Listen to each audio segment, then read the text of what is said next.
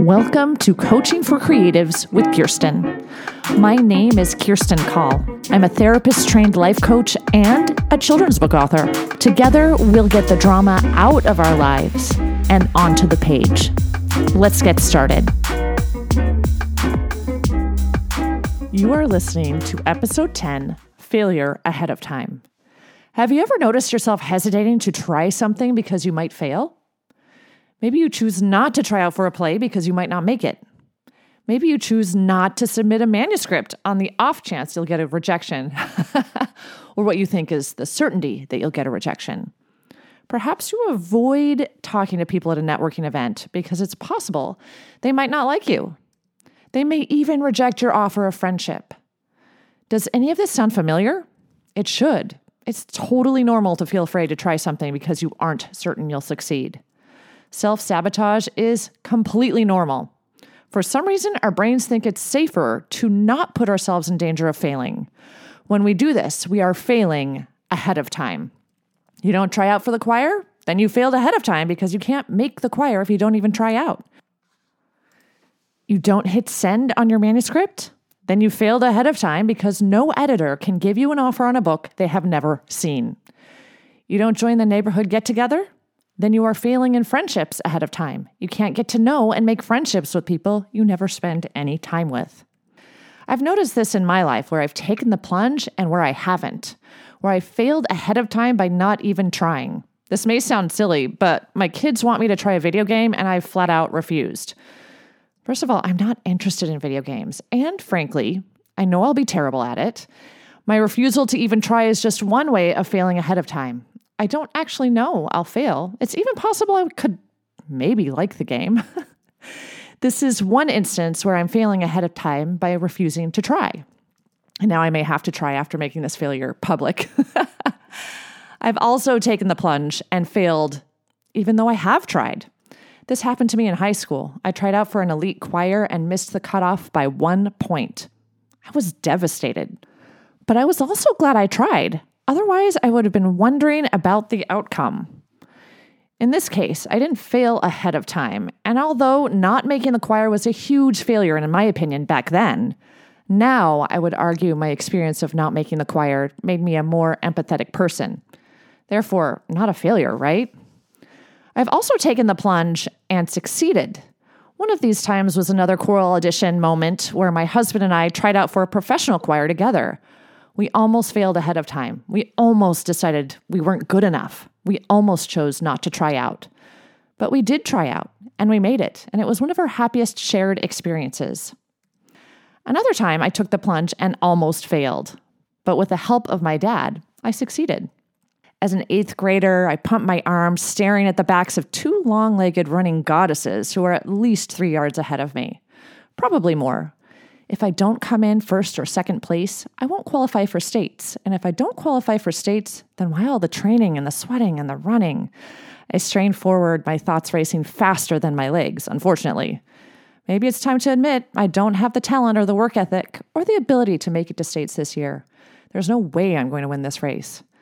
Those are my failing ahead of time thoughts, right? As I lag behind, watching my dreams slip through my fingers, I hear a voice. Go, Kirsty, you can do this. The voice gets louder and clearer, and out of the corner of my eye, on the inside of the track, I see my dad. Somehow, he has gotten past all the track coaches and track parents and rules of the race, and there he is, inside the track. His cheering grows louder, and I realize Dad is running right beside me. This is my dad, who is in his 40s and clearly too old to run this fast. He's running with me in perfect synchronicity. And not only is he keeping up with me, he's pulling ahead of me. You can do this, Kirsty. Move those legs. Faster, faster. A surge of energy fills me. It's as if Dad's words give me the ability to fly. And it's not about my fatigue or the physicality of the race or my stamina or even about winning anymore.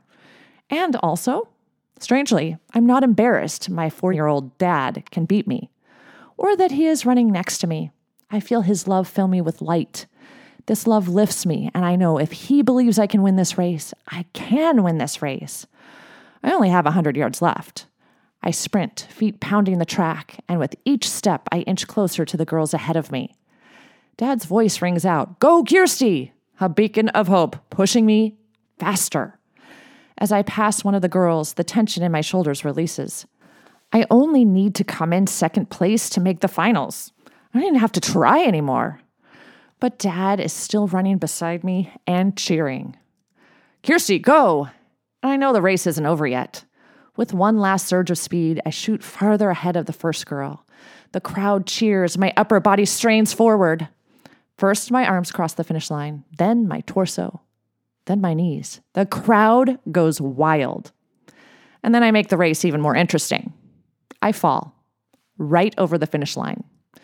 The crowd's cheers transform into a worried, "Oh," then silence. I pull myself up with the help of Dad, who never left my side. My bloody knee stings, and the thrill of my win is replaced by the heat of embarrassment for just a moment. When Dad hugs me, I realize I've won a race I never could have won without his help.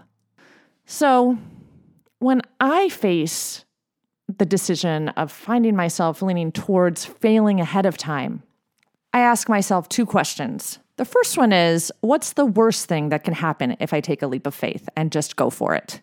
If I'm considering submitting work to my agent, the worst thing that can happen is she hates the book and refuses to send it to editors. So the worst thing that can happen is the book doesn't get published. That result is exactly the same as what will happen if I never show her the work at all. The book won't get published. I just failed epically ahead of time by failing to press send. The other question I like to ask myself when my brain tries to sabotage me and make me think inaction is better than action is, what's the best thing that can happen? In this case, if I send my work to my agent, the best thing that can happen is for her to adore the manuscript, send it out to editors immediately, and for multiple editors to give me offers on the book as soon as possible. So the book is published. That's the best case scenario. And all I have to do is press send. Now failing ahead of time seems silly, right? When we choose inaction instead of action, we are choosing to fail ahead of time. So how do we stop ourselves from self-sabotaging? First, be metacognitive. Catch yourself when you start thinking, there's no use in submitting my story. No one will want it anyway. Our brains are very wily. They will tell us those sentences in our minds are the truth, not just words that are making up an untrue story. Once you notice you are thinking some of those failure ahead of time thoughts, stop yourself. Break the cycle. Weaken the neural pathway your brain has so loved repeating. Be intentional. Remind yourself you are exactly where you're supposed to be on your creative journey. Breathe in, breathe out. Press send on your manuscript. And press send again. And press send again. Your future self will thank you. Until next time, keep smiling. If you like what you've heard, check out my Get Yourself Unstuck program. Go to KirstineCall.com. That's KirstineCall.com and schedule a free consultation today.